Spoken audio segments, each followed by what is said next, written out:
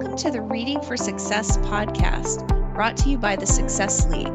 This podcast focuses on books, articles, and other resources for customer success, provides an overview of each, and gives you an honest assessment of whether or not it's worth your time. Hi, my name is Kristen Hayer, and I'm the host of Reading for Success. I'm also the CEO of the Success League, a boutique customer success consulting and training firm based in San Francisco. This week, I'm reviewing a new article, and we're continuing the review of our current book, HBR's 10 Must-Reads on Change Management. We're going to cover chapters 6 through 8 of the book on this episode. Today's article is called Harnessing Everyday Genius by Gary Hamel and Michelle Zanini. This article can be found in the July and August 2020 issue of Harvard Business Review and on the hbr.org website. So, what's this one about? The authors use the story of Michelin, and yes, that's the tire company, to make the case that by empowering frontline workers, companies can increase the number of quote-unquote good jobs that seem to be declining despite government and policy initiatives. They can also dramatically improve their own operations and employee satisfaction. And this article tackles head-on the prejudice that low-wage jobs are filled by minimally capable people and offers an alternative that is good for both workers and companies. So how is this related to customer success? I really like the idea of empowering CSMs to take on more decision-making around their roles and how to make things right for customers. And many of the examples in the article not only show how this shift helped Michelin improve the lives of their workers, but also how this had a positive impact on Michelin's customers. So what were my key takeaways? In general, I appreciate the philosophy of this article. I do believe that many people in frontline roles are undervalued, and that is a perspective based on a lot of, at this point, really old history. Now, most people on the front lines have at least a high school diploma and generally a college degree, and yet we still often treat them like a factory worker in the 1900s, giving them scripts to follow and limiting their access to strategic decision-making. This article argues that times have changed, and by continuing to support the premise that frontline workers aren't capable, we are artificially limiting the growth potential of our organizations. On page 91 of the magazine article, which is probably page 4 or 5 of the online article, under the section Launching the Movement, the authors say that at Michelin, the focus was on the why, not the how. At the Success League, we embrace this idea 100% and believe this is how CS teams should design processes. When you're a CSM, even a frontline CSM, you might need to know when you should engage and what you should talk about, but nobody should need to tell you how to talk to customers. That should be intuitive. And if it isn't, your manager should be actively coaching you. In our business, we rarely see an issue with the how. It is almost always at the leadership level with the what. I also found the following quote in the Step 4 section interesting.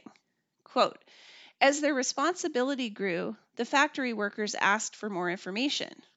We can't expect operators to make the right decisions to have good business judgment without the proper information, unquote. And if you think about it, that's a powerful thought. Often frontline workers are kept away from data because leaders think it won't be understood or it'll be distracting. At this point in time, this is really hierarchical thinking.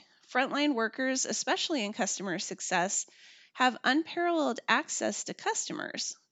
If that can be combined with usage and strategic data, those individuals have the resources to creatively think about customers in a way that no one else in the organization can. Okay, at this point, you may all be thinking that I'm all about a flat organizational structure. I'm not, and neither is this article. This article positions managers as facilitators, people who can remove obstacles, provide advice, and focus on strategic guidance for the organization and the team. This article also emphasizes the need for ongoing training and education as an enabler of this type of empowerment. So, is this article worth your time? If you're a CS leader who has considered the idea of a completely flat organizational structure, this article offers an interesting alternative where employee empowerment is enabled by the management team, freeing up managers to tackle strategic issues and drive change. Same level of frontline engagement, but better results for the company. I think that this is an interesting idea. And if you can't adopt the entire process, I do think you can take away tactics that will help your team engage at a richer level. If you're a CSM, this may be less interesting for you unless you're on a mission to increase CSM engagement at the strategy level, in which case, this article may give you some cool ideas. So, next topic, our book. This week, I'm covering chapters 6 through 8 of HBR's 10 Must Reads on Change Management. Again, this book is a collection of well-researched articles from Harvard Business Review and features different authors' takes on the topic of change management. Today's chapters are A Survival Guide for Leaders by Ronald Heifetz and Marty Linsky, The Real Reason People Won't Change by Robert Keegan and Lisa Laskow-Lahey, and Cracking the Code of Change by Michael Beer and Nitin Nohria. So what is this section about? A Survival Guide for Leaders, and I will admit, after reading this title, I was slightly disappointed when this chapter didn't include exciting illustrations of leaders battling snakes or sharks, is about the dark side of leadership and offers some tactical approaches to leadership when you're working through a period of substantial change. The Real Reason People Won't Change is a fascinating psychological approach to change management with a focus on change resistance, its drivers, and how to uncover and overcome them. And Cracking the Code of Change divides change efforts into two types, those focused on economic value and those focused on organizational capability, and argues that only by balancing both can a company succeed in producing effective change. So, what do I agree with? I think overall there is a lot of cool stuff in these three articles, so it's a little hard to know where to start. I'll just start from the first one. Chapter 6, A Survival Guide for Leaders, gets into the raw reality of leadership in a way I've seen in few articles I've ever read. It almost seems designed to scare away potential leaders from the path of leadership, which I have to say isn't necessarily a bad thing. I think that a lot of people get into leadership because it seems like their next step, when in fact there are lots of other career advancement opportunities in customer success that don't involve managing other people. The authors are very clear about the fact that leading people through change means that you are at points going to be attacked, marginalized, and undermined. As a leader, your job is to stay strong through what is sometimes a hostile environment and manage your own vulnerabilities while you push for change. This isn't for everyone, and that's okay. I also like the author's step-by-step approach to managing the work environment. And if you're looking for a quick summary of the process, there's a chart on pages 102 and 103 of the book. It's probably on pages 4 through 5 if you're looking at the online article. I especially like the section on cooking the conflict. Basically, this is finding the balance of healthy conflict, and they call that turning up the heat, and reducing anxiety about too much change, and they call that turning down the heat. The authors argue that without some distress, there's no incentive to change, but that it needs to be controlled so that the change management efforts aren't crushed by too much division and conflict. In chapter 7, The Real Reason People Won't Change, what I appreciated the most was the chart on page 126 and 127 of the book, which provides 6 different examples of the process that the authors have leaders follow in order to diagnose why an otherwise strong performer might be resisting change. I think these examples really bring the theories that are discussed in the chapter to life, and they helped me understand the diagnostic process a bit better.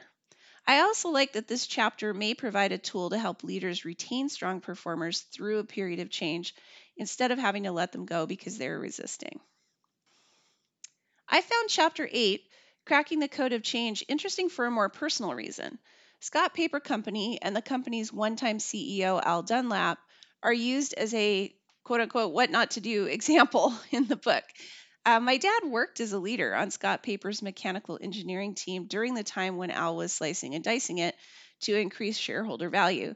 And I remember the level of stress it caused for my dad and his team. Dad would often talk about having really limited resources to repair broken machinery or keep enough staff scheduled to maintain operations. And he was frustrated because he knew that every time something broke down, manufacturing would stop and it would cost the company more than they were saving by capping budget for staff and repairs. The author argues that having a sole focus on economic value without considering organizational health, capability, and operations ultimately results in less, not more value for the company as a whole. And ultimately, Scott Paper's growth was unsustainable and the company was sold to a competitor, Kimberly Clark. My other favorite part of chapter 8 is the call out on page 153 of the book, probably close to the end of the online article, called Change Theories in the New Economy. This section talks about how the arguments made in the article also apply to early stage companies that need to manage rapid growth. Finally, rapid growth. They propose that just like there are two ways of changing, one that focuses on economic value and another that focuses on organizational capability, there are also two kinds of entrepreneurs who tend to follow these same patterns. They argue that by balancing these two types of efforts, entrepreneurs can be more effective with early stage companies. So, what do I disagree with this week? I think just two things I want to call out. First, I wish the authors of A Survival Guide for Leaders had spent just a little more time talking about how to manage yourself. They had great examples and tips for managing the environment and team, but then kind of glossed over the part about managing yourself and included far fewer ideas and resources. I think that many leaders find managing themselves tougher than managing their environment. And if you listened in on my last book review on the book called How Women Rise, there were countless examples of how you can get in your own way. From arrogance to imposter syndrome to a need to please everyone around you, we often have a tougher time managing what is going on in our own heads than managing what is going on around us. I wish the authors had spent a little bit more time on that part of the article and added a few more practical tips on how to overcome the mental challenges of leadership. Second, while I think that chapter 7, The Real Reason People Won't Change, was probably the best article in this group, I honestly don't see anyone but a very senior leader being able to pull off this kind of conversation with their team members. The process involves digging into people's deep-seated needs and fears and challenging them to take an alternative viewpoint. I don't know that newer leaders should focus on this level of engagement with team members until they are rock solid on leadership basics and have proven experience driving performance across diverse teams. While the authors did a great job of laying out the process, without strong leadership experience, I think it could be more damaging than helpful to go down this road. So, is this worth reading? I love this section, and I think overall it is. A Survival Guide for Leaders is a great read for those who are leading through a period of change. So, right now, that would be all CS leaders. If you're a newer customer success leader, this article may help you see some ways that you could adjust your approach to drive change effectively while protecting yourself and your mental health. If you're a CSM who is considering leadership, I would definitely recommend this article, which is very realistic about the downsides of leadership. So go into management with your eyes open. If you're a CSM who isn't interested in or ready for leadership, you can skip this one. The Real Reason People Won't Change is interesting. It might be especially helpful if you have a team member who is otherwise a great performer, but is struggling with change. CS leaders should read this one and skim it if you're just interested in the theory, but read deeper if you're facing this challenge. I don't think that CSMs need to read this one, although if you're interested in human behavior, you might find it fascinating. Cracking the Code of Change is really geared for senior leaders who are driving substantial change in their organizations. So unless you are on your company's leadership team, you can probably skim or skip this one.